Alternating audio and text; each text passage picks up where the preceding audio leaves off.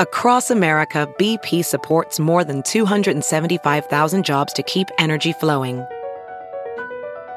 Jobs like updating turbines at one of our Indiana wind farms and producing more oil and gas with fewer operational emissions in the Gulf of Mexico. It's and, not or. See what doing both means for energy nationwide at bp.com/investing in America.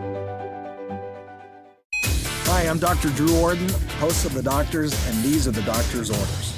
Here are some remedies to help make a black eye as painless and short-lived as possible. Applying a cold compress for the first 24 to 48 hours will help. After 48 hours, switch to a mildly warm compress.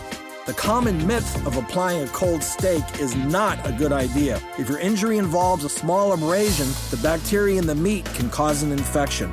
If you experience increased redness, any discharge or eye drainage, persistent pain, or changes in vision, contact your doctor immediately for proper treatment.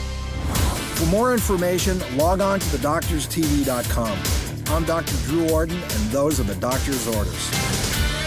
Jon Stewart is back at The Daily Show, which means he's also back in our ears on The Daily Show Ears Edition podcast. Listen to The Daily Show Ears Edition wherever you get your podcasts.